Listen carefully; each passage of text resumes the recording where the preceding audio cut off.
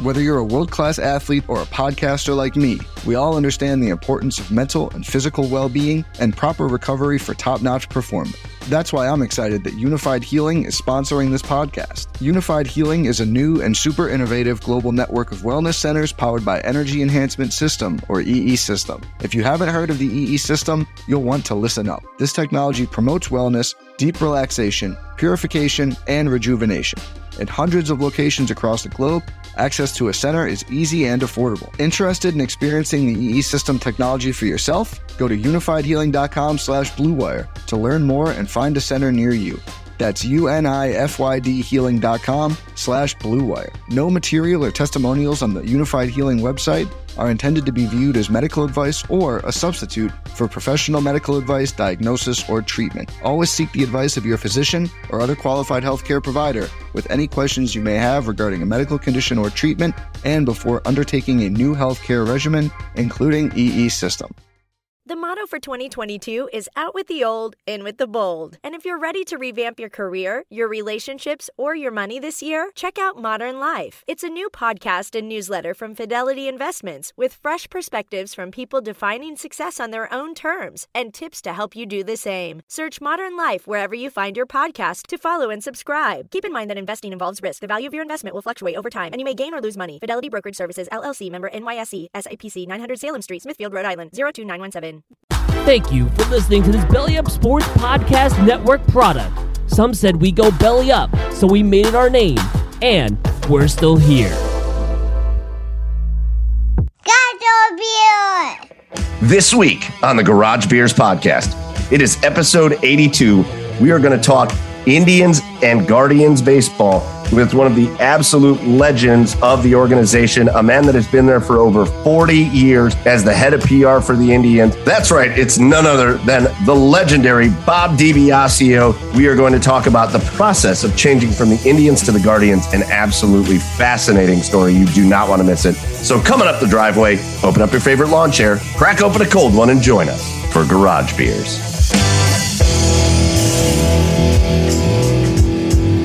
And welcome on in, everybody, to episode 82 of the Garage Beers Podcast. Go find us online at The Garage Beers on Twitter and Instagram. Find our Facebook, find our YouTube channel, and so much more. And as always, we are proudly brought to you on the Belly Up Sports Podcast Network. Find them at Belly Up Sports and the Unhinged Radio Network as well, bringing us around the world on the radio network, which is really cool to see. With you, as always, I'm your host, Michael Keefe. Find me online at Garage Beers Mike. And joining me are the two best co-hosts in the game. Over on the east side of Cleveland, it is Garage Beers Chad Meyer. What's up, Chad? Hi. Guys, I'm surprised I made it out on the porch tonight. It was soaking wet earlier due to that warning from God that we had for the storm earlier. But, yeah, I'm out here. I'm ready to do a podcast. Let's go. Let's go. Yeah, it was just torrential downpour all day long today. But you know what that brought? There isn't one more day in the 80s in the entire forecast. It is 60s and low 70s the whole freaking time, and I love that. Yeah. All right. We'll suck it. Both. You're an Eskimo. Big weather guy over here. You guys are such jerks. Right. All right, Chad's chilling on the porch down in Nashville, Tennessee. It's Joey Whalen at Garage Beers. Joe, what's up, Joe? I feel like I would be doing a slight disservice to not shed light to some like the behind the scenes magic that goes into podcasting. I feel like we need to release episodes in the order that we drink beer because sometimes we record interviews at different times and we have to fit them into an episode. And so this part is after one of those interviews. So how many beers have you had so far, Joe? Not that many, just 3. But I'm on 4, and that's the 4th one's my garage beer for this week. And you'll hear more about it in a minute. You sure will. So yeah, we're all here. We're all ready for a good time. And we got some baseball talk on this episode. Joining us in just a little bit, an interview that we recorded a little while ago, but a guy whose name has been synonymous with Cleveland baseball. And he's really been kind of the face of Cleveland baseball as he has been the head of PR for the Indians for the better part of 45 years. Bob DiBiasio joined us. And man, what a great interview. I can't wait for you guys to hear it. He really opens up about the change, the Guardians, all that stuff. So you will want to listen to that. But before we get to that, of course, we got to start our episode like we start all of our episodes with our garage beers of the week. And so while you guys figure out which beers are, I am going to lead us off this week. And I'm going to lead us off because one of our listeners, one of our friends, sent us a message on Instagram, and he said, a beer I think one or all of you should try is mixing half pumpkin beer and half Angry Orchard. It's the best taste of fall ever.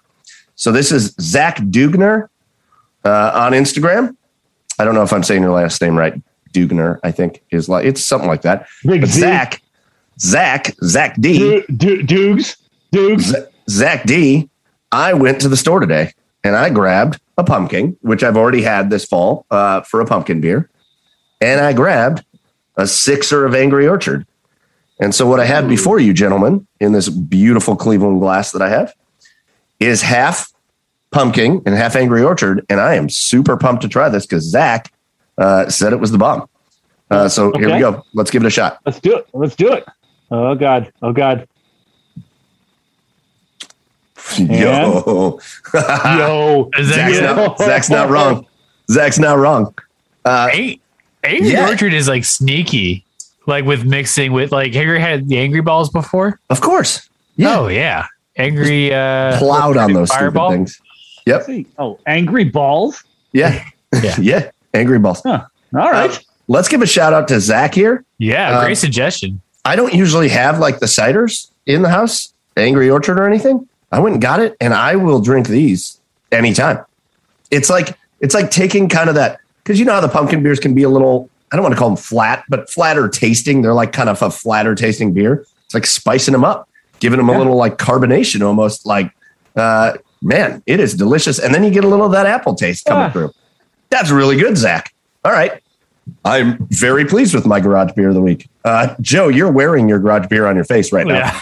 So I'm going to send it over to you. It's a heady beer. I was really hyping up this beer in the intro, and the beer itself is delicious. It's from Monday Night Brewing. It's called the Death Raptor Killer IPA. It's actually an Atlanta-based brewery, but they just opened a location here in Nashville, and they had some fantastic beers. There was one that I couldn't get in a can. I guess I can go back for a growler, but they have this like coffee IPA, and it's one of the best beers I've ever had. Love this place. They did break the cardinal rule that I have against breweries, and that's when they reuse cans for new beer that's not the original can. Like they have like a hard print on a can, and then they just slap a label over it when they want to have a new beer on it. Oh, so I noticed it because I saw a couple things peeking through the top of the label, so I peeled it back, and the can was intended for the Lundy IPA. Who knows what that is? That's not what I'm drinking now. I'm drinking the Death Raptor, which sounds way cooler. Go on, Death Raptor. So yeah, the Death Raptor is great. But buy some cans or buy some blank cans and then just slap labels on all your cans. I don't understand why. I don't know. I think it's kind of weird, but here we are. It's a good beer. All right. Death Raptor, bad label or good label? Bad labeling on the can? Bad label, good name, and good beer. Let's go. All right, Chad, wrap us up. What's your garage beer of the week? Well, fellas, my garage beer this week comes all the way from a brewery down in where the fuck am I, Ohio. It is called the Wally Post Red. And this is an American red rye ale down from Moeller Brew Barn. This is the second of two beers that my good buddy Josh Montgomery brought me when he was up here for my friend Sean's 40th birthday. And it's an American red rye ale. Excuse me. Bless you. Let's read the description here. In the build it and they will come era of Moeller Brew Barn, we set out to brew a great American red. Now it's a beer with delicious hop juiciness, a complex malty backbone, and a catch in the rye malt spiciness. One that carries the name of a local baseball legend. Yeah, so the local baseball legend, Wally Post, is from around that area down in Maria Stein, Ohio. Oh, nice. And that's who they named this after. And it's good. It's good. It's not as bitter as a lot of red ales are. And it's pretty delicious, guys. So yeah, Moeller Brew Barn, down in, again, where the fuck am I, Ohio? Maria Stein. And that's it. Love it. All right, boys. Couple of good beers. One good like beer cocktail type thing here going on here. And man, we're going to have a lot of fun over these beers on this episode. Hard to believe, episode 82, but it's time for us to get ready to talk to Bobby D. Those are our garage beers of the week, though. Send us your garage beers. If you have any suggestions, like Zach did on Instagram, get over to our page, send us a message. And as you found out, one of us will go and find it and try it out. So cheers to you, the listener. Boys, cheers to you guys here on the show. Now it is time for us to send it off to an amazing conversation with the one and only Bob DiBiasio. All right, and now we are very excited. We have an incredible special guest here, especially if you're from the Cleveland area or if you're a Cleveland baseball fan, a Cleveland Indians fan. This guy's name, over the course of over 40 years, has really become synonymous with the public image of the Indians. He is the Senior Vice President of Public Affairs for the Cleveland Indians. If you want to follow him on Twitter, he puts a lot of good stuff up there at BDBaseball6. It's Bob DiBiasio. Bob, welcome to the Garage Beers podcast. Thank you. I look forward to this. As I said to you earlier, if Rosie did this, I've got to do it. Yeah. Well, listen, we've decided we're already going to make this very competitive between the two of you. No, I'm just kidding. Listen, it's been just a wild year. Obviously, I'm sure your head has been spinning through a good chunk of this year, and really unlike a year you probably have had in 40 plus years with the Indians. So we're just very excited that you joined us, and we're very excited to get into a little bit of that, talk about your experiences, and talk about what's going on with the team and the stadium and all that stuff. But before we get into all of that stuff for now, I love your story. And it's something that a lot of people know, but you're a Lakewood kid. You're a Cleveland kid. You grew up here. You went to college in Ohio. You grew up minutes from Cleveland Municipal Stadium. And now you've been with the team for over 40 years. Just, what's it like looking back thinking, as a kid growing up in Lakewood, you'd be spending all this time with the Cleveland Indians? Well, I still consider myself incredibly fortunate, incredibly lucky to live a dream. When I was at Ohio Wesleyan University as a freshman, we'd sit around the fraternity house and just ask each other, what in the hell are you going to do with your life? And somebody says, well, I'm going to be an attorney. I'm going to own my own business. I'm going to be a teacher and a coach. I'm going to be a dentist. My father's a dentist. So I'm going to go work for my father and hopefully take over the practice someday. And they turn to me and I go, I'm going to be the PR guy of the Cleveland Indians. And they're like, what are you, an idiot? Yeah. That makes no sense. And I just set out trying to figure out, how you become a professional sports PR person. And again, this is back in the early 70s when there was no sports management schools, curriculum. There was none of that. So I did my research, and every one of the sports PR person back then, it was truly a fraternity. Thankfully, it is not that way anymore, that we've opened it up to females and anyone who chooses to get into this industry. But back then, it was all men who were late in life journalists. They were sports writers or broadcasters who were finishing their lives and their careers as the PR person of a sports team. So I said, well, I better get a journalism degree and go along that path and become a sports writer. My father, being two older brothers that went to Ohio Wesleyan as well, both went into education, as my father was an educator. He was a high school football, basketball, baseball coach at Lakewood High. Yes. An assistant coach. He was an administrator, spent close to 50 years. So my two older brothers went into education. One is currently the president at Ohio Northern University. Love it. My other brother was a counseling psychologist for the Fairview Schools for 30 plus years. Wow. Now teaches at Ball and Wallace as an adjunct professor. And I went into sports.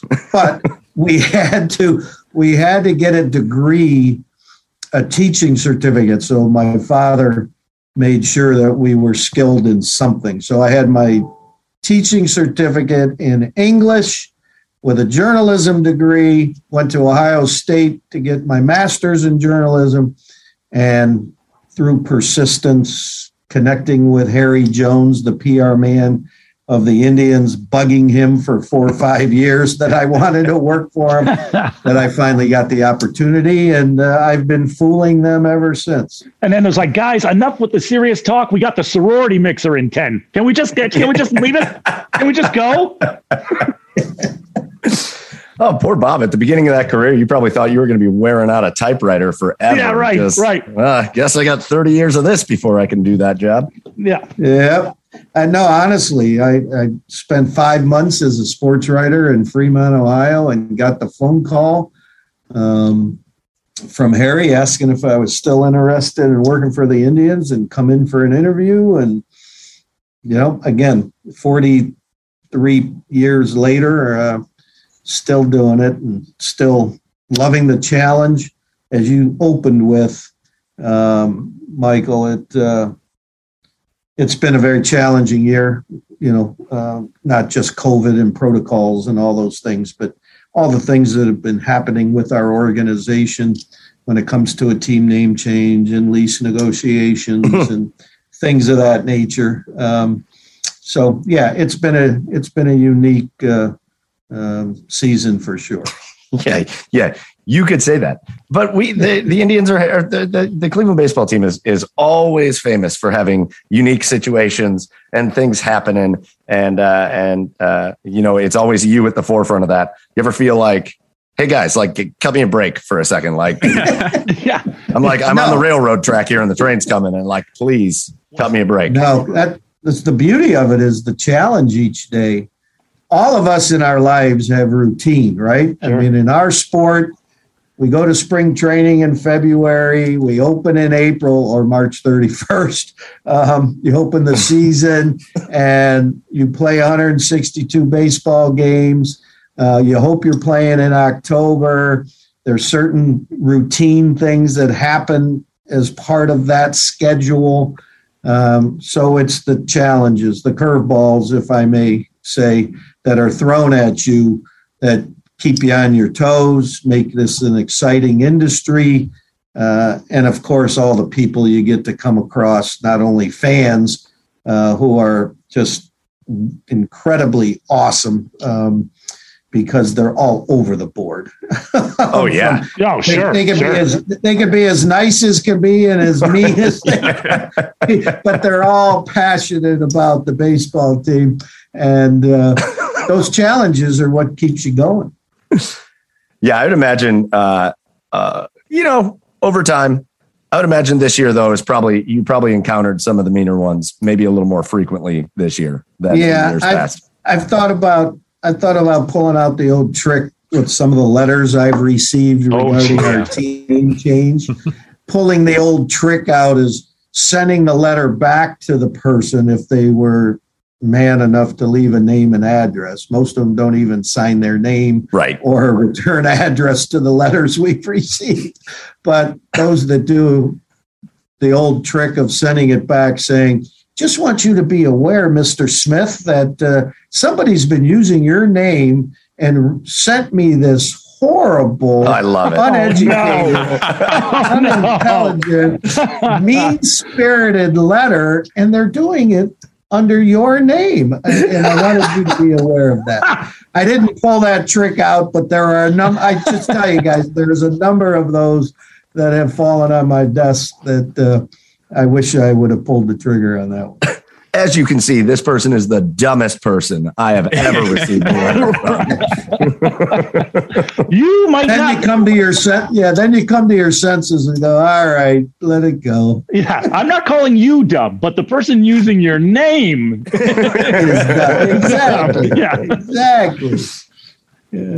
So you started with the Indians in 1979, which is awesome. And it's just fun to look back. It's fun to look back at you're working PR, but you're working with players the team has players, Andre Thornton and Dwayne Kuiper and Toby Hara, Bobby Bonds, I think is awesome. Obviously, Lenny Barker, Mike Hargrove, Rick Manning, all those guys on that team. So what's that like for you? You take over, you start in the late 70s, early 80s. You're a kid taking over in PR. You finally get that dream job. What are the ropes early on? What's life like as a member of the Cleveland Indians? Well, all I can tell you is I'm not sitting here today if it wasn't for Dwayne Kuiper, Captain Kuip. Yes. He put his arm around me in 1980 when I became PR director at 23 years old because Harry Jones chose to retire. And Paul gave me the job. He and Phil Segui said, "Kid, go for it. We like what you've been doing. It's yours. Go for it. Let's see if it works." Didn't take a vacation day for 3 years. Didn't want him to know that I wasn't prepared to do this job. But if it wasn't for Dwayne Kuiper, who put his arm around me and said, "I'm going to help you navigate a big league clubhouse because this place isn't easy." And if you remember back in the 70s, they were going through a whole lot of player relations issues. Yeah. Lately, almost 30 years of player relations peace in the game of baseball. But back then, 1981, just a couple of years after I started, there's a strike. And then there's another one in the early 90s. So he said, this room, this clubhouse is not easy to navigate, and I'm going to help you. And that's again, awesome. I'm not here today without Dwayne Kuiper taking an interest in me and helping me. Dave Garcia, Jeff Torborg was our first manager. My first year, he gets fired mid-season in 1979. And I don't, I'm not used to this sort of thing where all of a sudden a friend of yours who you became close with, all of a sudden gets fired from his job as a baseball manager. And, so your head's spinning, but Dave Garcia takes over, who's one of the greatest human beings that ever walked the face of the earth. Loved that man dearly. And he, like Kuip, helped me out. Didn't have to help a young kid out, but he did. And those early years, just some hard-nosed baseball players, as you said, like Toby Hara. It really was an eye-opener because just a couple of years earlier than that, I was a fan, paying 50 cents to sit in the bleachers. And watching these guys play. And now all of a sudden I'm right amongst them all and trying to help them any way I can. And you've got 21-year-old kids coming up trying to show what they're all about. And you've got 36-year-old guys who have 3 kids, some of them teenagers. And so it really opened your eyes to what a team, how it comes together, the different age groups, backgrounds, cultures. It's really an amazing thing to watch happen in front of you. Like right now, we have 5 different countries, maybe 6. Wow, represented on our big league roster. Yeah. So you talk about food and fashion and music and culture and the whole bit, and how these players from 5-6 different countries come together for one reason, is to be a team and win. Sure. And how does all that happen? How the leadership and all that? That to me has been the most exciting dynamic to watch over these years. When you see guys from completely different backgrounds getting along every day from mid-February to hopefully the end of October, almost 8 months, they're living together and they don't beat the heck out of one another. Most of the time. Most of the time. Yeah. Well, we've had that. We've had that scenario that with writers like Mel Hall and Paul Hoynes, I remember having to try to get in the middle of that scrum until Lenny Barker and a few others, came over and took charge because they saw a little guy getting his butt kicked as he's trying to get Hoynesy and Mel Hall away from each other. Oh my gosh. But again, that passion that's involved and the intensity. People who aren't involved in the sport sometimes look at a guy and they say they don't care. And I bristle when I hear that, because every one of these athletes, that's why they're a professional. That's why they're in the big leagues, either in MLB or NFL, NBA. There's something inside that makes them incredibly special. That intensity they bring every day. They care. They care an awful lot.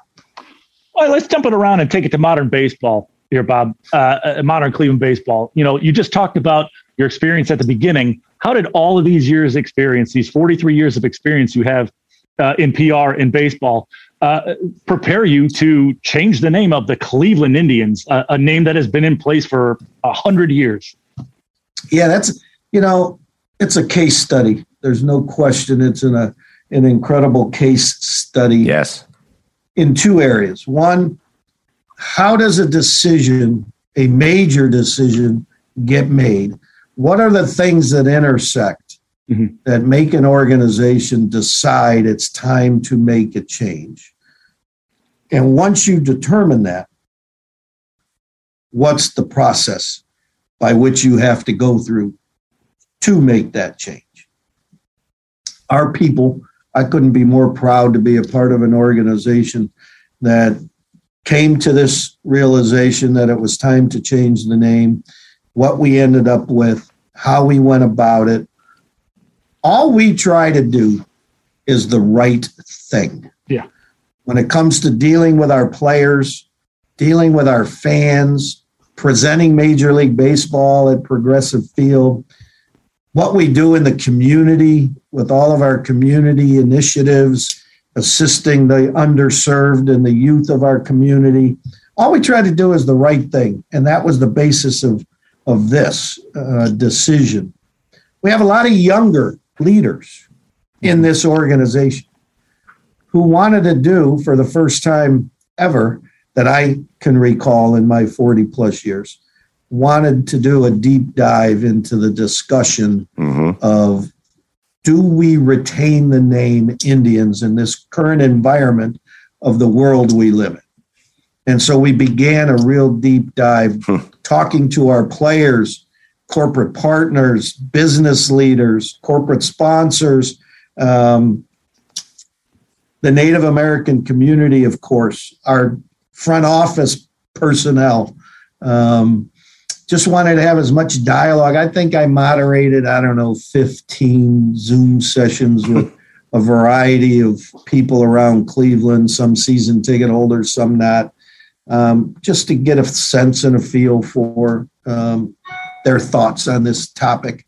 Very emotional, as you could imagine. But it came down to the realization that no matter what our intent is, I grew up, as you said, in Lakewood, Ohio, grew up with Chief Wahoo, the Indians. Never once in my life did I ever think negatively of the Native American because the baseball team was named Indians. And so there was no intent to demean the Native American ever.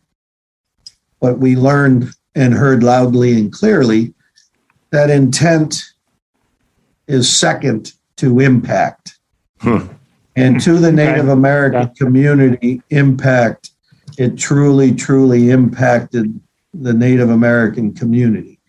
And so we sat back and said, and we heard that from community leaders, corporate partners, some of our players. And so, again, the younger leadership group in our building, with a deeper dive, went to ownership and said, here's our recommendation. Knowing this was not an easy decision for Paul Dolan to make, and ended up where Paul said, yep, this is the time. And we want to do the right thing. And let's find a name that makes sense That process, 1,400 names, every one of them already owned by somebody else. 1,400. There wasn't some name that popped out of the sky and said, "Hey, that should be the new tree." Got it. That doesn't work. Yeah, you guys totally missed out by not calling them the Cleveland Garage Beers. Oh, right. Yeah, exactly. 1,400. That had to be on the list somewhere. Yeah. Well, I mean, you guys probably have it copyrighted and would have charged a whole lot of money. Well, I get that, man. I couldn't imagine you guys coming out and saying, "Oh yeah, this process was just so easy." Yeah. Oh, Guardians. That was it. Guardians. Yeah, the complexities were absolutely enormous in this process, and once we settled in on the name that we felt really resonated with those of us in the office, and we thought would resonate with our fans just because of the meaning of the word Guardians, loyalty and strength and all the things that, you look for in a name for a sports team. The happy coincidences that followed, such as behind home plate at the corner of Carnegie and Ontario, the Guardians of Transportation on the bridge. That was a happy coincidence once we identified the name. Wait. What? That was a coincidence? Oh yeah. It's so interesting how the media had taken this, that we named ourselves after statues on the bridge. We've had columnists who have covered us for 30 years all of a sudden wrote columns that, how could the Indians name themselves after a bridge? It's like, where did you hear that? We never uttered those words. We never said that. It's a coincidence, a happy coincidence, just like the DIANS at the end of Indians, at the end of Guardians. Yeah. Another happy coincidence. It just blew me away the way some people responded to the name change and either wanted to be funny with it or whatever. But we were obviously very familiar with the Guardians of Transportation. Sure. We were focused on the name Guardians, not the bridge, not the statue. It just happens to be a nice coincidence for us that should work for us, actually, as the years go along here with that name. Guys, if we want to do that, we would call it the Cleveland Bridge statues. Yeah, exactly. That was on the list. That was one of 1,400. That was there. Yeah, that wasn't on the list of 1,400. But I will tell you that there are people in our organization that are going to be going to MBA schools, business schools, other colleges, and giving seminars on this case study. And how do you change a brand that you've had for 100+ years? What is the decision making? And once you do have the decision made, how do you go about the process? And again, couldn't be more proud of the people that were involved in day one of that entire project. I think we hit a home run with the name. I'm fully in support. Anybody who heard me at a Kiwanis, a Rotary, a Chamber of Commerce lunch for 40 years, I always answer every week the question about our name, saying there will come a time when we are no longer the Indians. Yeah. And I don't know when that will be, if it's in my lifetime as an employee, in my lifetime on Earth, but we will not be. And again, I've been saying that for 4 decades. It just so happens that the events of the world made that decision, and the intersection of the decision happen where we made that announcement. They're like, we got to do this before Bobby D decides he's not working here anymore. Like, he needs to be a part of this. Now, one of the things we talked about, listen, we went through we were having a great time with it on the podcast because it was inevitable. And then the announcement happened, and we started going through a list of names, and it always kind of came back to Guardians, and that was there. One of the things that I think was I don't know how this got thought out, but I thought it was a great move. You guys just kind of ripped the Band-Aid off. There was no big announcement. There was a little couple leaks in the media. You started seeing a little smoke like, oh, this could be happening sooner than later. But there wasn't this big like, oh, draw back the curtain on this day 7 months from now and all that. It just was like a video got put out on Twitter, and it was like, hey, we're the Guardians now. Right. I thought, what was the thought process behind that? I thought that was just an awesome idea. Well, yeah, you sit around and you talk about how are we going to do this? What's the best way? When we were able to secure Tom Hanks to do the narration. Yes. I think that also changed a little bit of the process of let's just on social media throw out the video, which I thought was incredibly awesome by our people. Yeah. Nick Gambone and Steve Asbury and our production crew. We didn't go to Hollywood and ask somebody to put a video together for us. Our guys who do our ball games 81 times a year and hopefully more with October baseball, they put the video together. And we got Tom to do the narration and the Black Keys to help out with the music. And we thought, this is powerful.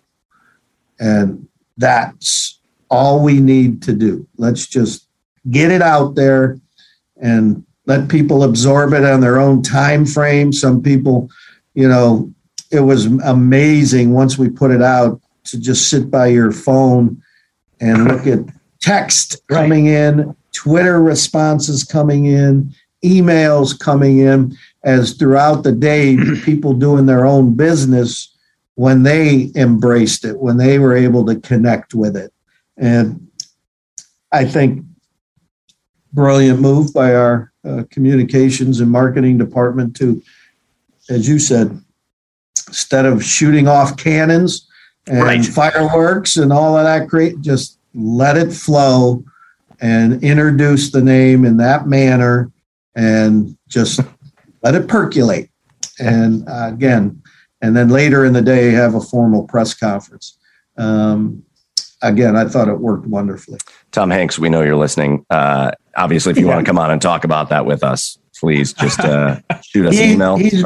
He's been just an absolute remarkable man. Yeah. I will share this with you because I had the privilege of dealing with him for about 4 to 6 weeks, emailing him back and forth as we were going through this whole process and putting the script together. And just to tell you what kind of remarkable man he is, how gracious and generous of his time. There were some people who sat there and I wonder how much the Indians paid him. Well, we didn't pay him anything. He did it for free. Nice. He did it because he loves Cleveland baseball. For those who don't know his history, he was an intern at the Great Lakes Shakespeare Festival at Lakewood, Ohio, at my high school.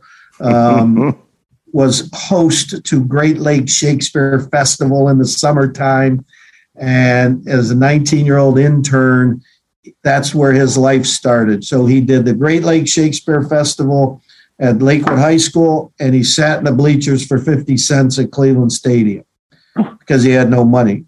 That's how he became a Tribe fan. He's from Oakland. Right. And so he became an Indians fan because that was his age of growing up and diving into the craft that he ended up becoming one of the greatest at in the history of filmmaking. But it started in Lakewood, Ohio, at Lakewood High School, and that love affair with us. So he's like, I'm honored to do it. I'm traveling in Greece the whole month of July. I'll get to my phone, and long story short, he gives us 4 versions of the script and says, tell me which one you like, and I will hopefully get to a better microphone to do that version for you. Now, Tom Hanks could have done one version over his phone, sent it to us and said, this is amazing.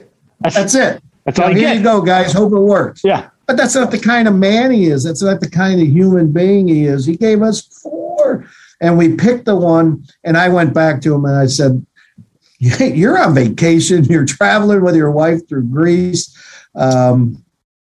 We couldn't be more appreciative. And the one version that we like is incredibly workable over your phone's audio. Yep. So we're good to go.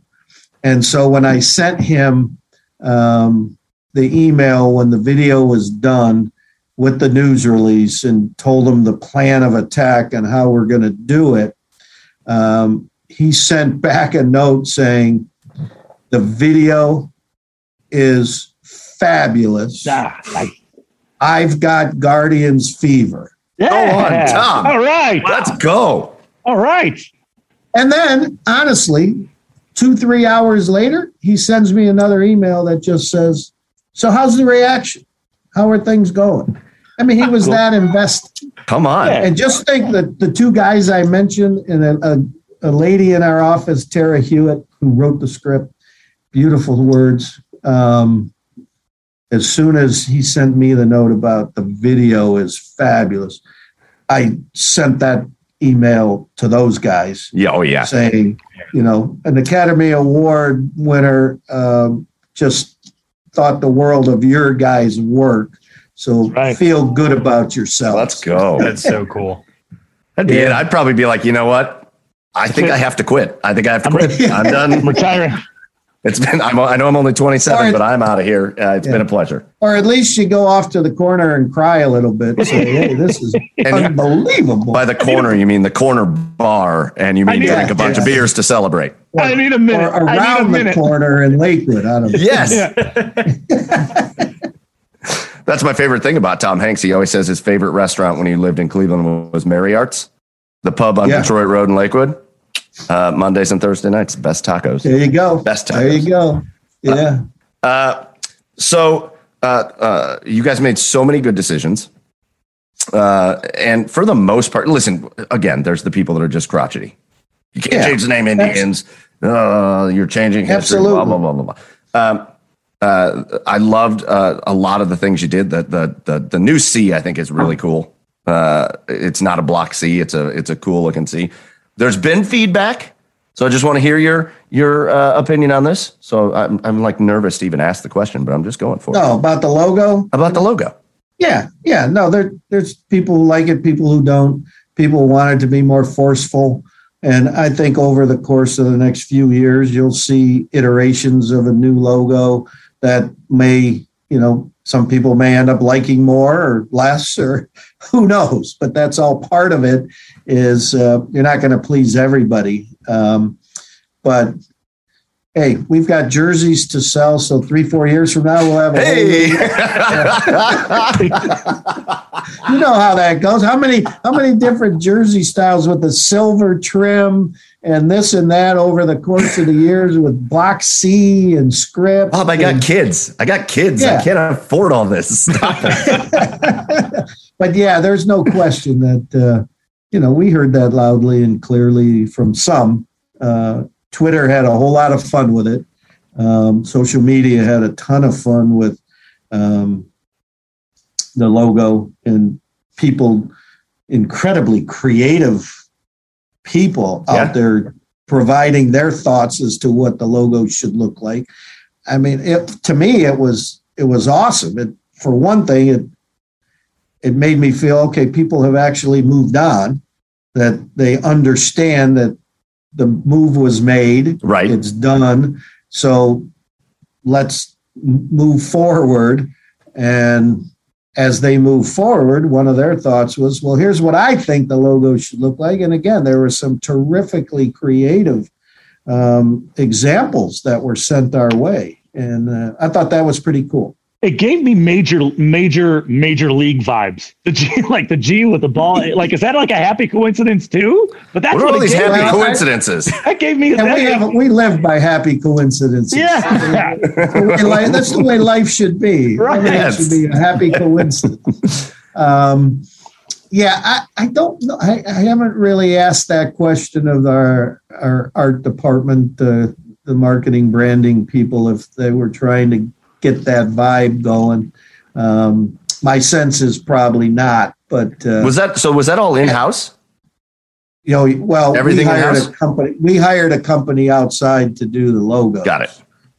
So that was done by somebody else with our people in charge. But I don't know if you are aware of this, but I had script approval of the movie Major League. Come on. What? Yeah. You did great, Bob. You did great. I had script approval of the movie Moneyball, of the Indians related issues. Yeah. I'll never forget with Major League, though. Hank Peters is our president at the time. His secretary buzzes me in my office and said, "Hey, can you come? And Hank wants to talk to you for a second." So I go running back to Hank's office, and he's got a stack of paper on his desk about that high. And he pushes it towards me and he goes, "For some reason, the people at Major League Baseball think it's a good idea that they do a movie about us." And I'm like, "What?" He goes, "Yeah." He goes, "You ever watch The Sting, the movie The Sting?" I said, "Well, of course. Yeah, it was phenomenal." Oh, no. He goes, "Well, the gentleman who was the Academy Award winner, the writer, producer, director, David Ward, grew up in Shaker Heights, big Tribe fan, has written this baseball movie. So here you go. Have fun with it." My gosh. So this guy does The Sting and Major League and a number of other films, of course. And so back then, I'm going through the script with a red pen. They said, "Do your stuff in a red pen and ship it to us." So I ship it back and he gets on the phone and we go over it, and there didn't change anything that I asked. I was like, "Are you kidding me?" There's no tags on lockers when guys are cut in spring training. Right. You don't cut somebody with a tag on a locker. And they go, "We know that. It's just Hollywood." So those little things. There was a Rocky Colavito reference that I said, "You cannot do that to my man, Rocky." No way. Wow. And he took a little reference out that they did. And behind the scenes on that. So we had a blast working with them, getting the film, having the premiere here in town at Playhouse Square. Big party at the Galleria. That was really our whole team was there at the premiere with Willie Mays Hayes. It was one of the more fun aspects of this job, I can honestly tell. Oh, what a story forever. That's awesome. A part of that. I do have one quick question for you. We want to talk a little bit about the stadium because, wow. But this ballpark? Yeah. But, okay. Well, you can't call it a stadium. Oh, sorry, a ballpark. It's a ballpark. The field. That thing down on the lake's a stadium where we used to play. I stand corrected. We are an intimate baseball-only ballpark. We would like to talk to you about your intimate baseball-only ballpark in just a bit. Hey, I'm up for that. But we did. So we asked you, and I think your answer was awesome. And that's what I've been telling people. Like we asked you about the logo. And that's what I've been telling people. If there's enough feedback, they're going to go, okay, well, maybe we got to look at this. And so nothing's set in stone regarding that. I have to call you out on another questionable thing. Well, it's set in stone for the next few years. For now. Yeah. Right. Oh, yeah. I have to call you out on another questionable thing that happened on your watch. And this was way earlier in your career. This was in like the very beginning of the 1980s. There was a thing called the Cleveland baseball bug. Whose idea was that? Yeah. Oh, my God. I'll back it up to a great story that our promotions department decides that we're going to get the San Diego Chicken to come to Cleveland Stadium for the first time ever. So we do this deal, and Gabe Paul sits there, our president, and says, "You're telling me we're going to pay this person to get into a chicken costume, and we're going to pay them $10,000 What? to have an appearance fee?" He goes, "No way in the world." And we said, "Well, that's his going rate. The minor league teams are paying him that." And Gabe comes up with this idea. "You tell him we're going to pay him $5,000, and I'll give him $1 for every person over our normal attendance, which was something like 18,000 people. No. We get 37,000 people. That was a bad deal. Now Gabe he's livid. He's just, and now the chicken's show is he doesn't appear until like the bottom of the second inning.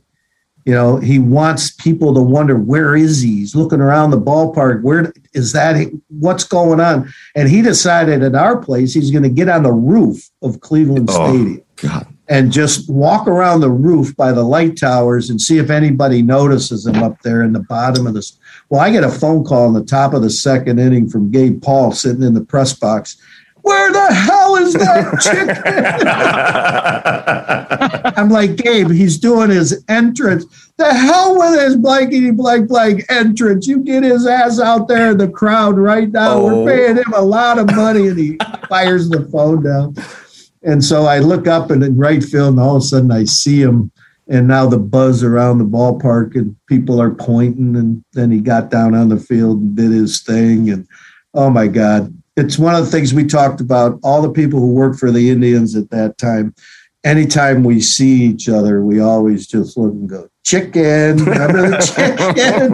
Gabe Paul paid this guy instead of 10 grand. He ended up paying him like 25. It was the most he ever made. Gosh. Oh, God. Where's the chicken? I don't know. I think he's on the roof. Yeah, right. Exactly. For 25 grand, the chicken's walking on the roof. Yeah, so we decide, well, we should think about this. So we do Tom E. Hawk. We do the baseball bug. The baseball bug was a young lady who came from the Barnum Bailey Ringling Brothers Circus in Florida, the academy that they had. Oh, my gosh. For people to be in circuses and in different outfits, clown outfits, etc. And now all of a sudden, the mascot craze is going on. And so that thing was pretty hot and heavy for people who thought, well, this could be, the chicken, Ted Giannoulis, is making some money here. I'm going to get one of these costumes and do it. And she slipped on the top of the dugout during a rain delay and blew out her ACL. And oh my God. So, yeah. It's a dangerous place to be in Cleveland if you're a mascot. It didn't go well until a gentleman by the name of Dennis Lehman, who was our executive vice president of business, right from our Cleveland Stadium days, transitioning into Progressive Field here, came from the Phillies and was part of the crew that created the Philly Fanatic with this company out in New York. And so when he came in, he scrapped the base bug and the Tommy Hawk and all that and said, we're going to do this the right way. Oh, gosh. And he created with the company out of New York, Slider. I think that was 1990. Mm-hmm. And Slider's been a big hit ever since. Slider came to my 5th birthday party in 1990. Oh, I like it. His first year as a mascot. Okay. So let's talk a little bit about your intimate baseball watching facility ballpark that sits at the corner of Carnegie in Ontario. Let's talk a little bit about Progressive Field, because the other thing that was announced, there's paranoia in the city for such good reason, right? We lost the Browns many years ago. There's paranoia that there's always another team that's going to leave. And until it was announced that there was an extension on the lease, the paranoia was the Indians are going to try to leave. We got my buddy Joey here. He lives in Nashville. It was like, oh, they're going to Nashville. This is what's going to happen. They signed the lease, and not only do you guys extend the lease, but then you announce more ballpark renovations and additions. And I'm going to tell you, I just read an article about this. It was just one of those clickbait articles, like best stadiums out there, and Progressive Field's always like top 10, and it's right. And it's stunning to me that it's a 30-year-old ballpark almost. And we're 8th oldest. Yeah. Wow. And it feels, you watch Texas. Texas opened what, 2 years before? A year before. Yeah. And they're already in a new ballpark. Now, granted, they do things crazy down there, but no, actually, let me take that back. Texas and us opened the same year. That's what I thought. The year before, Chicago and Baltimore. Oh, okay. Yes. Baltimore and Chicago opened, and then there were 4 brand new ones. We were one of the 4, and typical around the country when all of a sudden the revenue generation provided us the financial wherewithal to put a championship caliber team on the field. Because at that time, our payroll with Albert and Kenny and Sandy and Carlos and Omar and Manny, Charlie Nagy and all that was only $55 million. And the Yankees were at like 63. Right. And then 5-6 years later, the Yankees can jump to 190 million because of different revenue streams, the rights holders, cable television, that issue, sports marketing, and our market size could maybe get to a $90 million to $100 million payroll just because there aren't enough eyes or ears in our market area as there are in the major markets, of course. And so all of a sudden, we're walking into this building with a team that just thumped people. Oh. And that was one of the greatest periods of time. People don't truly realize, never before in the history of baseball did a baseball team sell out a season. Yeah. Ever. Yeah. And that's selling out the first month and selling tickets as the season would go on. We sold out before game 1. Yes. Wow. The whole year. We remember. I remember the lines, the day tickets would go on sale. Just crazy. It was just the convergence of 5 things that will never, ever happen again. Came together to create this incredible anomaly that all of a sudden we're sold out for 5 straight years. Never happened at Wrigley, never happened at Fenway prior to us. It did happen afterwards at Fenway. Denver also got in the craze of sellouts when they opened up their brand new ballpark. But it never, in the 100-plus year history of baseball, it never happened. And all of a sudden it happens in Cleveland, Ohio. But again, there were things that happened that will never happen again for something like that to occur.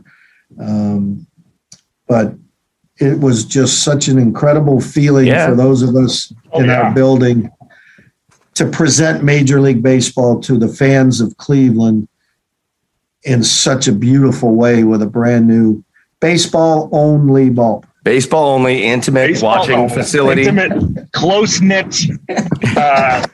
I mean, Bob, when I look back on those teams, it's just, it gets crazy. Like, people don't realize, like, Manny batted 7th in that lineup. Yeah. 7th. Yeah. What? And Manny can go down, I would argue with anybody over a beer in a garage. Let's do it. Yeah. That Manny in his generation was the greatest right-handed hitter of his generation. Yes. Now, you could argue Miguel Cabrera, of course, is part of that generation. Now you've got Barry Bonds and Ken Griffey Jr. and a couple others maybe on the left side. But watching Manny work as hard as he did with Albert as hard as he did and Jim Thome, these guys worked their tails off, hit for hours till their hands were raw in spring training. It just wasn't natural. A certain ability is natural for an athlete, but they worked their tails off. My favorite thing about Manny was watching him run the bases. Yeah. It was the worst. It was like, please just let it go over the fence. Yeah. I mean, it just watching that team in action, they had an attitude of, we're going to kick your ass tonight, especially when you come into our sold out ballpark. Oh my God, there was nothing better. Albert Bell, Lee Smith, grand slam. Oh, just the greatest. Yeah. But that's the other thing people don't realize about those teams. And then I'm going to ask you about the intimate ballpark at the corner. The Indians at one point in the 90s were like the top selling merchandise team in the league. I remember being in New York City and seeing more Indians hats on trains than New York Yankees hats. Well, it was weird because as the movie Major League came out and got real hot in the early 90s, all of a sudden in Europe, there's nothing but Chief Wahoo hats for some reason. It's got us on the list of being one of the top selling teams in pro sports. And we're like, what is the phenomenon around that? And then all of a sudden you get really good and you're playing in October with guys like Eddie Murray and some really Dave Winfield, some big time names, but also the up and coming guys like Omar and Kenny and that whole crew. We were the hot item at the time. So let's go back to the ballpark real quick, because from the time it opened until now, there's been improvements. There's been changes. You put in one of the coolest video boards. I think what you guys did the last time you did a major renovation was one of the cooler things. We're putting in all those local restaurants and the bar and all that stuff. Insanely popular stuff. So for those Tribe fans or future Guardians fans who maybe haven't seen the plans yet for what's planned for the stadium, what if you could just fill us in a little bit? What should we be expecting from the stadium there? Well, I think the biggest one, and I don't know if we are 100% sure exactly what we're going to do with it, but the Terrace Club. So down the left field line, that whole area needs a complete refresh.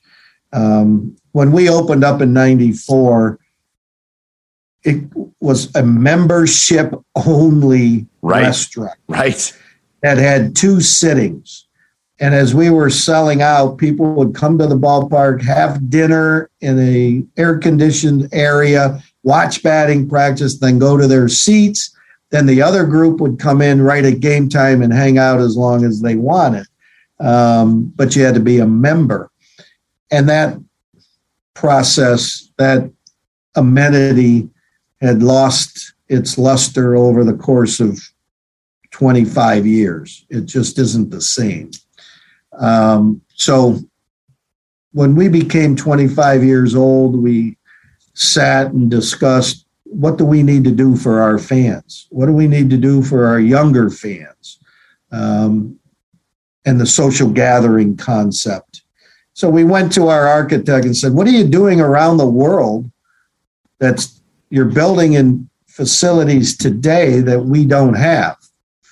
And it was all the social gathering. And never in my mind would I've ever thought that we would sell a ticket with no section number, no row number, and no seat number.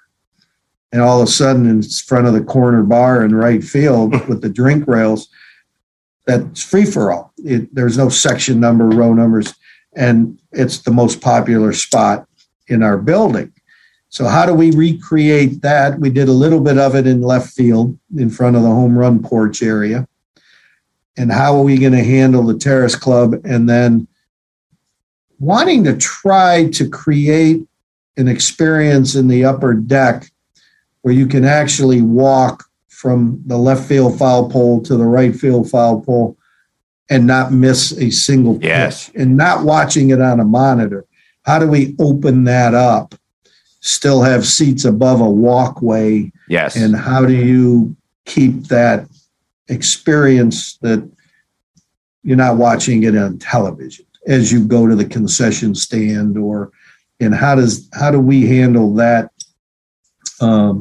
area of the ballpark?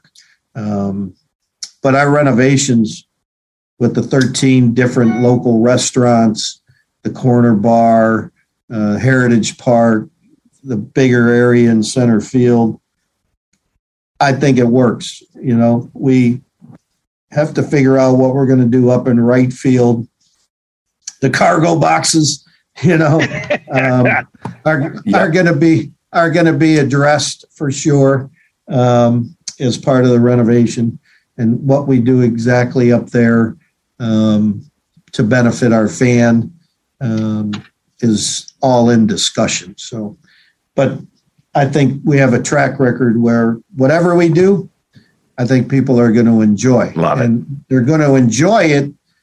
Hopefully they realize, as I stated maybe an hour ago, all we try to do is the right thing. Yes. And in this scenario is what's right for the fan of today and the fan of the next 20 years. What are they going to want? And that's where architects, designers who have a pulse for this sort of thing are going to work with us and be partners of ours to not only make changes that are cool for today, but for the next 20 some years. Because this ballpark, while it needs some infrastructure assistance and help because of its age, we're not out looking for a whole brand new building because this is still a pretty cool place to come to. It's gorgeous. It's gorgeous, and it's a point of pride for all of us Indians fans. So this is what happens. See, Bob, we talked about it a little bit before we came on. You come on, you tell some of the best stories we've had, and all of a sudden we look down and it's like, oh, an hour has passed, and we told Bob we'd be out in like 30 to 40 minutes. I'm going to end this on one last question because you've been through so much with the Indians, and you are so ingrained in the organization and what the Guardians will become and all that stuff. This is such a softball question, but what's your favorite part of your job? Well, the challenge every day the challenge, but what we mean to people, for everybody wants to talk in terms of sports as if you don't win a World Series or you don't win a Super Bowl, then you failed.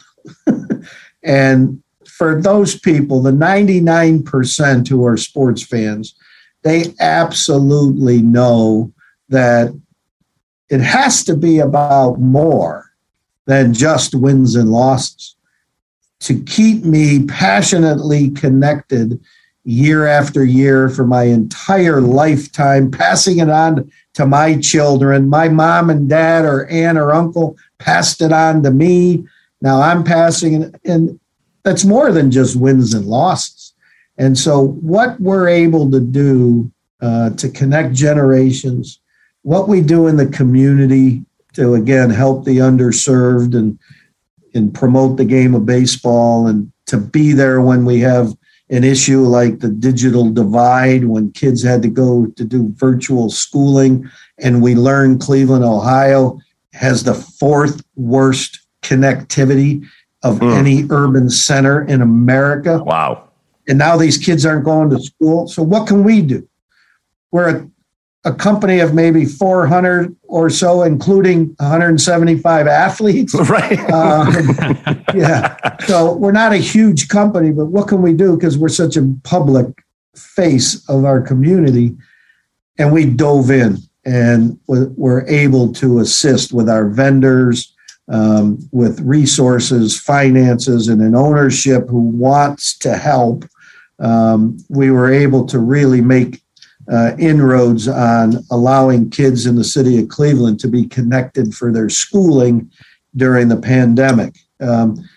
That's the coolest part of the job, is what we mean to people, how we go about doing the right thing in our community, and then having been a baseball player and the son of a coach,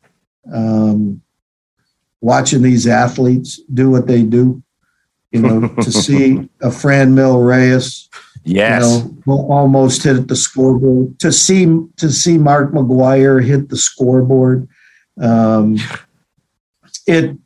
I just marvel at what it takes for these guys to play every day. I know this will sound so weird, and I say this when I do speaking appearances. If you ever had a chance to see a baseball player naked, if you ever had a chance, their bodies are black and blue. Right. They're black and blue from playing every day for 162 days, 185 days They play 162 games. It beats the hell out of them. Yeah. And the way they come back every day and have the intensity and do the athletic things that they can do, that's part of the job. I'll never get tired of seeing athletes do things. I'll never forget an old-time scout said to me once, because I asked him, I said, I don't see what you're seeing. My dad was a coach. I've been around sports. I was cleaning footballs and helmets in Lakewood High School's locker room when I was 5 years old. Yes. So my dad was a coach. I was shagging fly balls for Lakewood High when I was 7 years old. I was picking up basketballs at practice. I've been around it my whole life, and I don't see what you see. And we talked about the nuances, but he said something to me that I'll never forget. He goes, if you ever see an athlete do something once, believe they can do it twice. Wow. Which was interesting to me. It was just an interesting from an old time scout that, seeing a guy run down a fly ball or hit a ball a ton or whatever, a young kid, just say, believe that kid could do that again, that he could do that twice. And that always stuck with me. There's so many cool things about being involved in this industry. And again, our role in the community, working for the people that I work for, the Dolan ownership. They're the kindest, nicest, committed, dedicated to our city people that you ever want to meet. All this nonsense when people talk about payroll, they don't understand that nobody in the American League the last 8 years has won more games than us. People look at that, they go, what? And I go, yeah. Look at our statistics, our wins.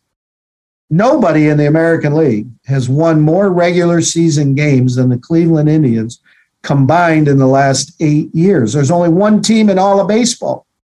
The Dodgers have won more games than us. Wow. We're number 2 in all of baseball. Not the Yankees, not the Red Sox, who spent $800 million more than us on players during that time. And the fact we just came off a pandemic where we're built on ticket sales and concessions, and we had $0 on that budget line because nobody could come to the ballpark in 2020. So we made $0 off tickets and concessions. And they wonder why our payroll had to dip for financial stability for a year. And they think it's the end of the world. And we still have a team that's competing if our whole rotation didn't go down. So now you got me fired up talking about I was like, wait a minute. And people should celebrate the fact that we have ownership that spends a whole lot of money in the right places instead of on one player. We spend our money on every state-of-the-art resource at every minor league ballpark, our Dominican Academy, our state-of-the-art facility in Goodyear. There's a reason why we're considered one of the best pitching ninja schools around. We can bring kids up that just perform. It's because we provide and spend the money on every resource possible to make them the best they can be. So long-winded answer to there's so much to enjoy about what we do, but our role in the community, what we mean to people, to see grandkids and grandparents at the ballpark, I'm going to start to cry. No crying in the garage. There's no crying, Bob. There's no crying. I was waiting for that. Tom Hanks would tell you there's no crying. I set you up. I put it right on the tee for you. That's about the only way I can hit a ball at this point in my life is if you set it on a tee right in front of me. I love it. All right, Bob. Well, I think that is pretty much going to wrap it up. This was awesome. The stories are incredible. We have, and I feel like we didn't even hardly scratch any part of the surface. So we may be reaching out to you again, Bob, to see if we want to talk a little baseball again in the future. But Bob DiBiasio, Senior Vice President of Public Affairs for the Cleveland Indians. Again, go follow him on Twitter. He puts some fun stuff on there every once in a while at BDBaseball6. Bobby D, Thank you so much for joining us. Thank you for everything you do for the city, the team, the passion you have for the team. It is very much appreciated. Well, thank you, Michael, Chad, Joey. My pleasure. It was a ton of fun. Let's do it again, please. And our thank you once again goes out to Bob DiBiasio, the head of PR for the Cleveland Indians, soon to be the Cleveland Guardians. Find him on Twitter at BDBaseball6, at BDBaseball6 on Twitter. He puts up some good things on there, some good stories or pictures with old players or whatever. But man, guys, we've got to start just to kind of recap that interview a little bit.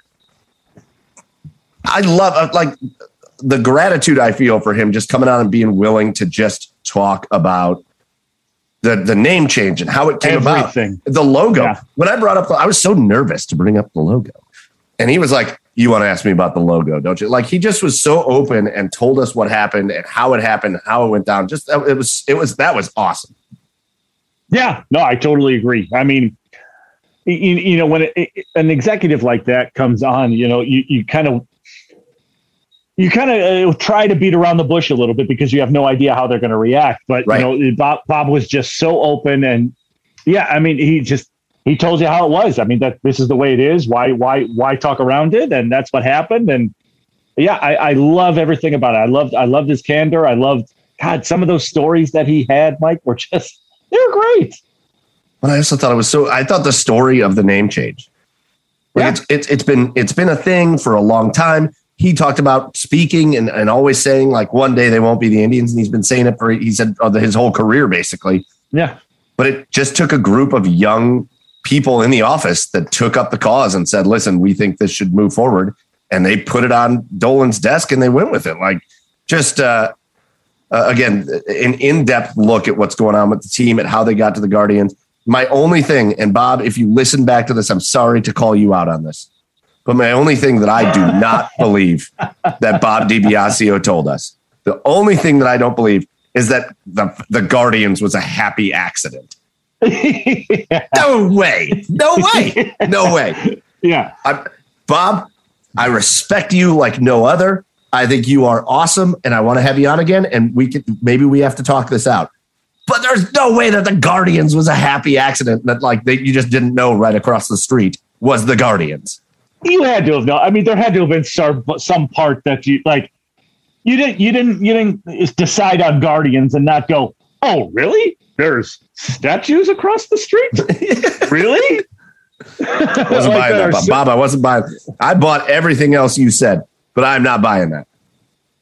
Yeah. So anyways, our big time thank you goes out to Bob DiBiasio. Again, go follow him at BDBaseball6 on Twitter for more stuff. And guys, we're getting down to it where we've just got a few more Indians games left. The Cleveland Indians this upcoming weekend is the last ever Cleveland Indians home game. And I'm going. So if you're listening to this, I'll be down at the ball game with my son. It's a doubleheader again Thursday. So if you're listening to this the day it comes out, I'll be down at the game. I'm taking Patrick to the second game of the doubleheader. Just to say I went to one last Indians game, which I think is going to be cool. But yeah, boys, coming down to the end of it. The season's almost over, thankfully, for this season. Although I will say this, you guys have heard me rail on, and you know I disagree with what Bob said at the end of that interview too about winning in the regular season and blah, blah, blah, blah, blah. But I will say this, it's not been a good Indian season. But they've been about a 500 team. Yeah. They've been about a 500 team. They weren't atrocious. They weren't atrocious. No. They had moments of atrocities. They had moments of being terrible. Yeah. But then they had really great moments. And they're going to finish 500. And hopefully next year, healthy. And Bob DiBiasio did hint, boys, that the payroll shouldn't look like this moving forward. He did hint at that in the interview. Hopefully with some added payroll and some moves made, you take a 500 team and you turn them into a competitor again. So it hasn't been that bad. No, I mean, not terrible, but not good. I mean, that's just the thing is the Indians only have like a finite amount of time before this city forgets about them. And that's when Browns training camp starts. And I mean, if they're just sitting there playing mediocre baseball, which they kind of have throughout the entire year, this city kind of forgets about them, and yeah, I don't know. Well, the good news is season's about over, but I think there's a lot to look forward to. Get some new merch. Get some new merch this offseason, and hopefully some new players. Ready for that. Merch and players. That's what we're looking forward to for the baseball team. And again, if you get a chance, go down and check out one of the last ever Cleveland Indians games. It's the end of an era, and it's an exciting start to a new era. So real quick, before we get out of here, just a couple things we want to bring up. We haven't really touched too much on the fact that the Cleveland Browns this last week got their first win of the season by defeating the Houston Texans in a less than satisfying victory for a lot of people. The Browns win 31-21 in a game that was close, in a game that they were lucky to be tied at halftime. And then they came out and played better in the second half. But I don't know. Here's my thoughts on it, and then I'll let you guys chime in, right? I'm more satisfied, I feel like, than what everybody else is. Anytime you play another NFL team, whether it's the Detroit Lions or the Houston Texans or the Jacksonville Jaguars or whatever, or it's the Kansas City Chiefs or the Baltimore Ravens or whatever, you win by 10. You did fine. You did fine. Mm-hmm. This does not mean that there aren't areas for the team to work on, and we can get into those areas because there are most certainly areas for the team to work on to be better. But ultimately, the Cleveland Browns didn't play their cleanest game, and they won by 10 points. Yeah. I'm taking that all day. I will take ugly wins over pretty losses any day of the week. Yeah. Sure. I think a lot of this for a lot of fans is a product of all of the hype. This is a Browns team that it has high expectations. The bar is high this year, and if this team doesn't perform to those expectations, to where that bar is set, I think a lot of fans tend to overreact.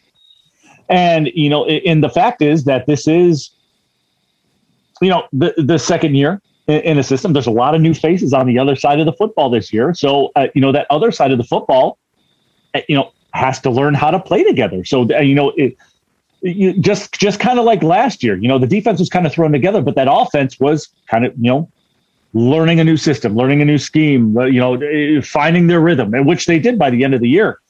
But because of that, the bar is so high that it feels like that this defense, that a lot of people aren't giving this defense the time. And a lot of people are I saw a lot of people online calling for Joe Woods' head after that game, which is unfair. Questions are legit, but it's also unfair because there's 8 new faces and this team needs time to gel, like we talked about in the postgame, Mike. So, yeah, I think that a lot of people not really happy with this win are going psycho because of the product of the hype that this team was getting in the offseason. Yeah, and listen, Again, I know the defense didn't play great. And to me, the biggest thing for them to work on, Chad, I'll let you chime in, and Joe, you too, man. Chad, you played football, so I'm interested to hear your take. For me, the biggest scheme problem defensively, the biggest thing for them to work on, because I've got 3 or 4 things that I want to talk about that are really great. But my biggest thing for them to work on is the scheme. It doesn't match itself. Like there's a conflict within the defensive scheme. And here's what the conflict is. You have a tremendously talented defensive line, a talented defensive line that can get quarterback pressure constantly. Yeah. When you are going to rely on those defensive linemen to get pressure, right now it feels like the other teams are having an easy time game planning the Browns defense, because the game plan against the Browns defense is take the underneath stuff, take the quick passes, take the stuff that they're giving you. Because what's happening is the defensive players are playing such a soft zone. The defensive backs are playing such a soft zone that the quarterbacks are able to get back and get the ball out, 3-step drop and get it out. Yeah. And the defensive line has no chance to really disrupt any plays. Right. And so the scheme seems to be fighting with itself. And what it feels like it needs to be is you need to trust that Greg Newsome and Denzel Ward are as good as they are, because they are as good as they are. Get them up on these guys. Make it take a little more time to run routes, and you're going to see those sack numbers jump off the charts. Yeah. Mm-hmm. Mm-hmm. Is that what you're? That like? Are you noticing the same thing, Chad? Oh yeah. 100%. I mean, the thing is, that Joe Woods is the defense he is calling right now is very vanilla. He's rushing 4 and dropping 7. I mean, it's exactly what he's doing right now, and he's really isn't disguising anything. He's not getting exotic with anything, because it was clear, especially on some of the replays, that the communication in the defensive backfield isn't really there right now, isn't really where it's supposed to be. And I don't know if he is, I don't know if he's keeping it as, I don't know if he's keeping it that vanilla just until those problems get worked out. And I guess that's, or if he just doesn't trust his players, because last year I think that was a big thing for him. I don't think he trusted the players that he had back there, and rightfully so, because they weren't anywhere near as talented as the players he has on this team. But when you have the veterans that you brought in, that when you have the experience that you brought in, I think you can afford to be a little bit more aggressive. I think you can afford to be a little bit more, it's not even a word, but like disguisatory. Not like you can disguisatory. Disguisery-ish. You can afford to disguise things more. You can afford to be a little bit more open with your defensive playbook. But he's just through the first 2 weeks, he's just not doing it right now. Now that first week is understandable because any team, any defensive coordinator is going to be scared of Mahomes and what he can do to a secondary. Right. But certainly against the Texans last week, I know you said, Mike, that there is, in the NFL, there's no easy games. A Houston Texans team who, for all intents and purposes, that you're better than could come in and beat you, but still you are top to bottom better than that team. So you could afford to be aggressive against a less talented team and just kind of try to let those defensive mishaps kind of work themselves out. But right now, he's just keeping things very vanilla. And if that's the way it is going forward, he's going to be in a lot of trouble. Well, I think you made a good point, Chad. I think when you go up against Patrick Mahomes, when you see them go up against Lamar Jackson, it's okay to play a little bit more of a bend, don't break defense. Yeah. A lot of the best defenses in the league have to bend, don't break against Patrick Mahomes and Lamar Jackson and Tom Brady and those guys. But like against the Texans, against Justin Fields this week, it should be aggressive city. Yeah. It should be get after these guys and trust that your defensive backs, Ronnie Harrison, John Johnson, Troy Hill, all of these guys that are so good can just make the plays, because I think they can. And you make their life easier. Like it seems like it's backwards. But if you press up a little bit more on these receivers, sure, it's a little bit more of a challenge to cover them for a long amount of time. But you got to trust your guys up front aren't making you cover them for a long amount of time. Yeah. And so I think that's for me, the biggest thing to work on. The scheme shouldn't be fighting itself, and it feels like the scheme is fighting itself. Now, let's talk real quick about the good. You have to start with Baker Mayfield. You have to start with Baker Mayfield. Again, the only thing that Baker Mayfield is lacking right now are like the gaudy touchdown numbers, because, again, when the Browns get to a certain point on the field, it's pretty much automatic that they're going to score a touchdown with their running game. So does that hurt Baker the way Baker's perceived? When you look at his numbers and you see, oh, he's only got this many touchdowns. Yeah, of course. It's when you're not watching the games, it's going to hurt him on a national level. The dude is leading the league in completion percentage. Yeah. But not only that, but he's also number 1 in the league in yards per attempt. So he's leading the league in completion percentage, but he's not dinking and dunking down the field. He's leading the league in yards per attempt. So he's throwing the ball down the field. He's doing it insanely accurately, 82%. And then you've got the stuff that doesn't really matter. This doesn't really matter. But you've got the grit, right, of last week. Dude pops his shoulder out after an interception that wasn't really his fault. He pops his shoulder out, runs back to the locker room, has it popped back in, and doesn't miss a snap. Like Baker Mayfield has been almost immaculate this season. Well, I mean, it does matter because, I think intangibles do matter. I mean, if you have a quarterback he could have very well sat back there and, and said his shoulder was hurting and decided to sit out the rest of the game. He could have very well done that. And a lot of quarterbacks would have, but it does a lot of things. Like when you show toughness like that, when you show grit like that just rallies your teammates and gets your teammates more behind you. So, and like I said, I think I've said on this podcast in the past, the only thing I would like to see Baker do, like it's literally, in my opinion, it's literally the only leap Baker needs to make to go from great quarterback to elite quarterback. And that he has to get better in crunch time. Other than that, he's great.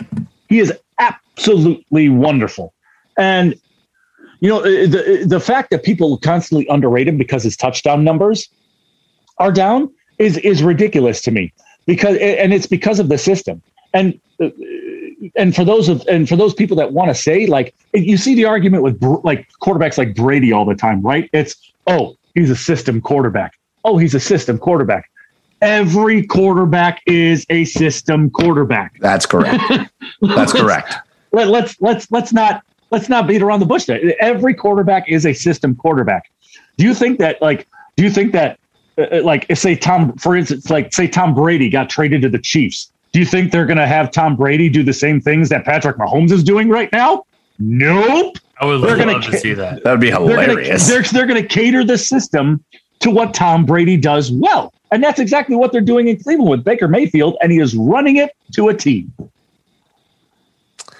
All right, let's go to my next good thing. Joe, I'll have you chime in on this one. Oh. My next good thing, Demetric Felton. Oh, my God. They should just call him, his new name should just be Weapon. His new name should just be Weapon. I don't know what Demetric Felton's going to turn into.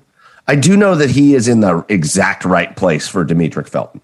Oh, yeah. Right? If Demetric Felton would have been drafted by a team that needed a running back, I don't know that Demetric Felton makes a ton of noise right off the bat. And that's not saying I don't have faith in Demetric Felton, but right off the bat, is this a guy that can just come in and be like your team's starting running back? I don't know about that. He would have been Duke Johnson. But when you get the ball in his hands, that touchdown, Joe, that touchdown that he scored, the spin move, and then missing other tackles, and then just getting into the end zone, you had to watch that and go, oh shit, this is just another killer weapon for this team. I think that when you watch a move like that, you can't gloss over that move. No, because you don't see really in most NFL teams and probably 90% of skill positions, you're not seeing people absolutely drop a defender without making contact with them. That is very impressive. And I don't know if just that DB didn't see that spin move coming, but Demetric Felton got a head full of steam and stopped on a dime, spun around, and just absolutely discarded that Texan defender. I don't even know who it was. It's probably not even worth learning his name. It was two of them. It was two defenders. Yeah. It was, I was watching it with a buddy in Nashville, and we absolutely lost it when we saw that. That is the most disrespectful play you can do as a ball carrier. Next to stiff arming, Derrick Henry stiff arms Josh Norman. Here in Ohio. Go on. I was going to say, here in Ohio, the legendary spin move is Braxton Miller at Ohio State against Virginia Tech. There's that legendary spin move. I think Demetric Felton's was better. You don't. He spun move two dudes. Round that's done a move like that since I've been alive. I believe Steve Hayden did once. I believe Steve Hayden did a spin move like that one time. Good for Steve. Good for Steve. Okay. All right. Or was it Greg Little? Might have been Ricky Dudley. Greg Little. Jesus. Oh, it was Darren Cheverini. Got it. No, listen. Here's the other thing. We're going to be without Jarvis Landry for a few weeks. He's on the IR. He's going to be off for probably 3 weeks, something like that. You are going to get, hopefully, it looks like OBJ is back, hopefully does look this like week. That.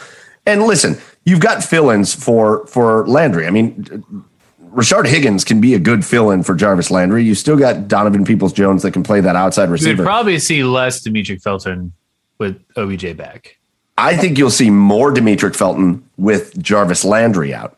This is a dude that you can get the ball into his hands quickly on little like out, hit him in the flat. Anthony Schwartz then with OBJ?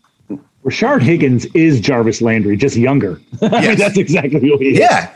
No, I think you see, maybe a little less Schwartz with OBJ, but again, you're going to see them all. I just think you'll see Felton in as a slot receiver this week. I think you'll see him in getting motioned out of the backfield. I think without Landry, he's kind of a safety net kind of player that you can get him the ball quickly and he can make something happen. I would look out for another good week for him, but he was awesome. My third gold star of the game last week. How about Blake Hance? Third string left tackle, right? Third string left tackle. Jed tries to play. He can't. Backup's already out. Blake Hance comes in again and is just really good. He's just really good again. And he comes in at a time where the Browns are trying to just run the game away, and he's the left tackle that, cool, we've got this on lockdown. And they run the game away with a third string left tackle. Shout out Blake Hance, because every time they've called that guy's name over the last couple of years, he's not just been like serviceable. He just comes in and he's good. Yeah. Right. Yeah. I mean, there's nothing more to say. He responded. He called his name and he responded. If the Cleveland Indians are like pitching university in baseball, I feel like the Cleveland Browns are becoming O-line university, right? Like just bringing these dudes in that are you just step up and they're good. I know he's not around anymore. That was Kendall Lamb last year. Like you just throw Kendall Lamb in there and he's good. So yeah, man, I think again, just to kind of recap, the Browns beat the Texans 31-21 in a tight game. You're going to have tight games. The Browns, I promise you this, as the season goes on, we were all thrilled about how last season went, right? 11-5. Yeah. We were all thrilled. Did you not have tight games with a shitty Eagles team? Oh, 100%. Or the Texans? Didn't you beat the Texans, 10-7? Yeah. You had tight games with some teams that were not the Bengals. You had to beat them at the last second. Yeah. It's the NFL. You're going to have tight games with good teams, and you're going to have tight games with bad teams. Ultimately, though, the only thing that matters is get the win, and that's what the Browns did this week. So, heading into this next week, this is going to be exciting. We've got an announcement to make here at the end of our podcast here. As we look ahead to the Browns taking on the Chicago Bears and Justin Fields this weekend, we're going to release a special episode on Saturday. So get ready for that. Saturday, we recorded a special episode. We did this last year. We played the schedule game with the one and only Cameron Justice from Channel 5 WEWS here and from basically everything else. We played the schedule game with her last year, and we all picked the Browns to go 11-5 before the season, and the Browns win 11-5. So we were going to keep the good mojo rolling. We know we missed a couple weeks, but we played the schedule game with Cameron Justice. We are going to release that Saturday as we get ready for the Bears game on Sunday. So make sure you stay tuned for that. Tune in, listen to what Cameron thinks, listen to what we think for the rest of the Browns schedule. So again, we got Bears coming up this week. We will check that out. We'll be watching the game, and then you can check us out on our Instagram Live after the Browns play the Bears, where we will break down what happened, hopefully a big Browns win, as we head into another week. So, guys, that's going to do it for us. We just got our one last thing that we do every week. Just to end on a positive note, we got our 3 cheers of the week. And so who looks ready for their 3 cheer? Joe, you look very ready. What's your cheer of the week this week? I got a cheer, actually. Good. What? Shocker. I am cheering SpaceX and the Inspiration 4. I don't know if you've watched the documentary on Netflix, which it's escaping me, but I'm sure just type in SpaceX into Netflix or Inspiration 4 into Netflix. And first I thought you said SpaceX. And I was like, nope. Good for you. Good for you. X. A lot of S sounds and a lot of X sound. I get that. That's right. Nope. Space X. Okay.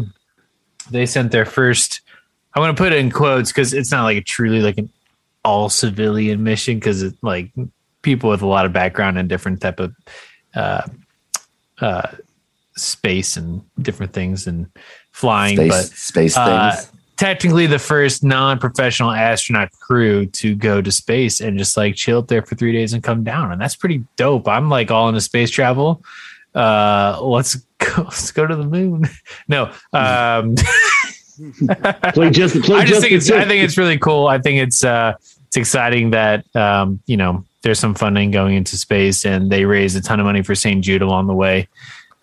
So that's the real, exclamation part on that whole trip there, but very cool. That's my cheer. You can play just the tip with space like Jeff Bezos did. You play just the tip.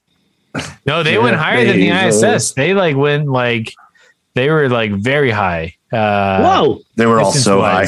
This is why it's from. They're like, whoa, dude! It feels like we're in outer space right now. Yeah, it was actually just a weird mushroom trip someone caught on camera. So, yeah, just some guy sitting on the sidewalk. I can see the whole Earth from here. Yeah. Well. Speaking of that, this isn't my cheer of the week, and I'll go next to give Chad his little extra time. But we came out and saw the ISS last week, and that was really cool. With a 4-year-old who's really into everything space. My son can name you all the planets. He knows. He looks around for him out there. He is super into it. You should watch the documentary. He would love that. We watched the space station fly over. It was even me. I think it's all cool, and I thought that was very cool to see it go flying over. So I'll go to my cheer of the week. I told her I was going to do this. I'm going to give my cheer of the week to my wife. My wife volunteered to do a school project for Patrick's pre-K at school this week. Oh, what a mistake. Oh, no. Oh, no. They were making part of it is my wife's fault, but I'm going to give her a shout out because she spent hours and hours on this project. You know, Clifford, the big red dog. Oh, yeah. Yeah. Well, they were making the task was to make Clifford, the big red dog, and they're going to decorate things in the classroom with them. She needed to make 50 of them. She needed to make them by cutting out paper, but each Clifford was 6 parts.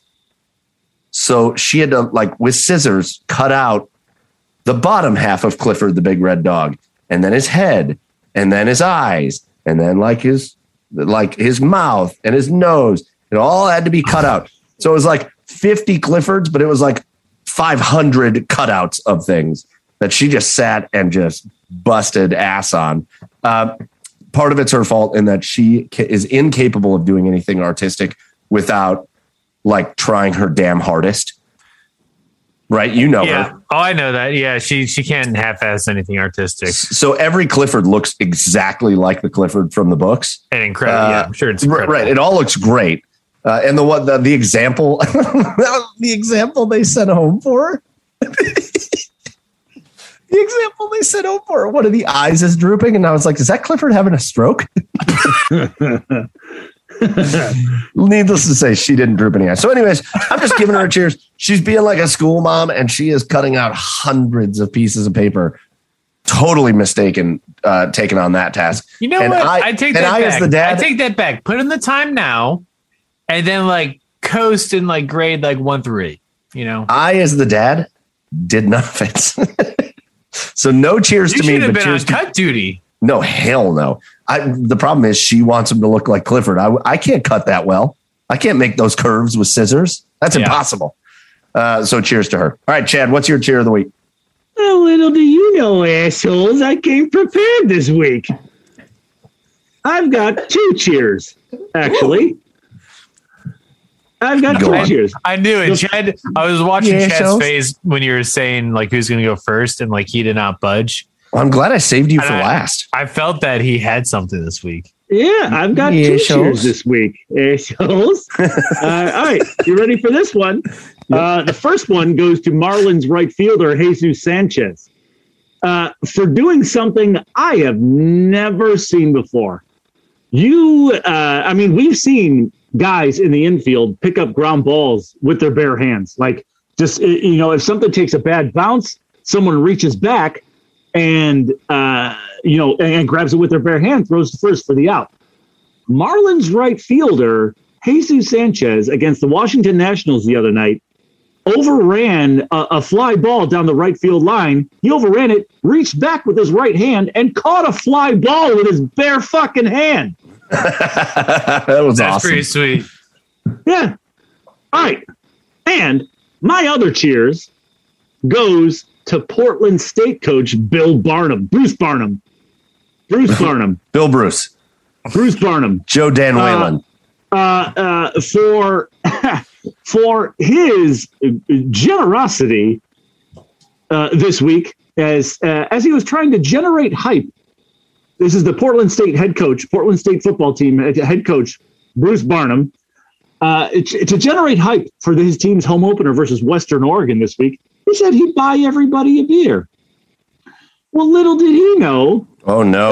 That would result in a $14,000 tab of beer. I'm looking at the beer receipt here. It's from Barney's Beer Garden, which is fucking awesome. It's for he posted the receipt on his Twitter. It's for 1,260 Colorado Kool-Aids, if you will.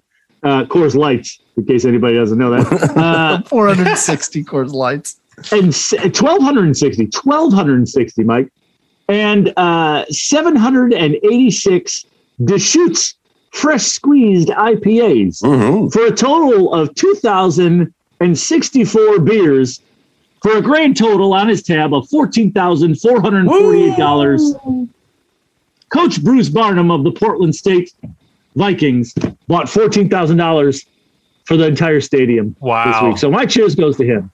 Yeah, definite cheers. Can we get him as the coach of the Buckeyes? I like Ryan Day, but this guy's buying beer. Let's get him on the podcast. Yeah, that's right. We should get him on the podcast. He gets some Portland beers. All right. Those are our cheers of the week. If you have anything you want to shout out, you want us to call you out, shout out, retweet, anything like that, let us know, and we will do that. But that's going to do it for us here on episode 82, boys.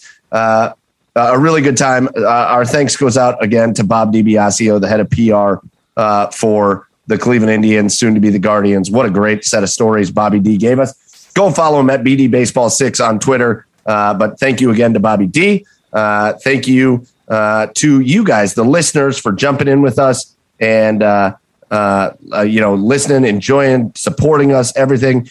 Go follow all of our pages, subscribe to our YouTube channel, and if you want, go over and grab a hat, grab a t-shirt at garagebeershop.com. And we appreciate you as always. Again, for Joey down in Nashville, Tennessee at Garage Beers Joe, for Chad over on the east side of Cleveland at Garage Beers Mike, I am at Garage Beers Chad. That's your name. I am Michael Keefe at Garage Beers Mike, saying thank you again for joining us. Go follow us at the Garage Beers. And until this weekend with our special guest, Cameron Justice, cheers, everybody.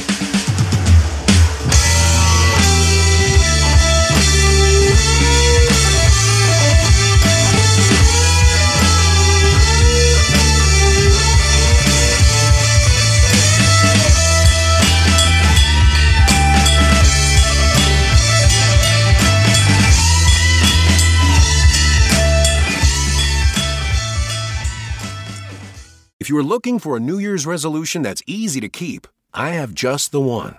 Resolve to help protect your identity with LifeLock Identity Theft Protection.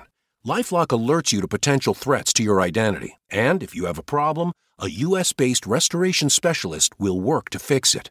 No one can prevent all identity theft, but help keep what's yours by resolving to protect your identity. Save up to 25% off your first year at LifeLock.com/aware.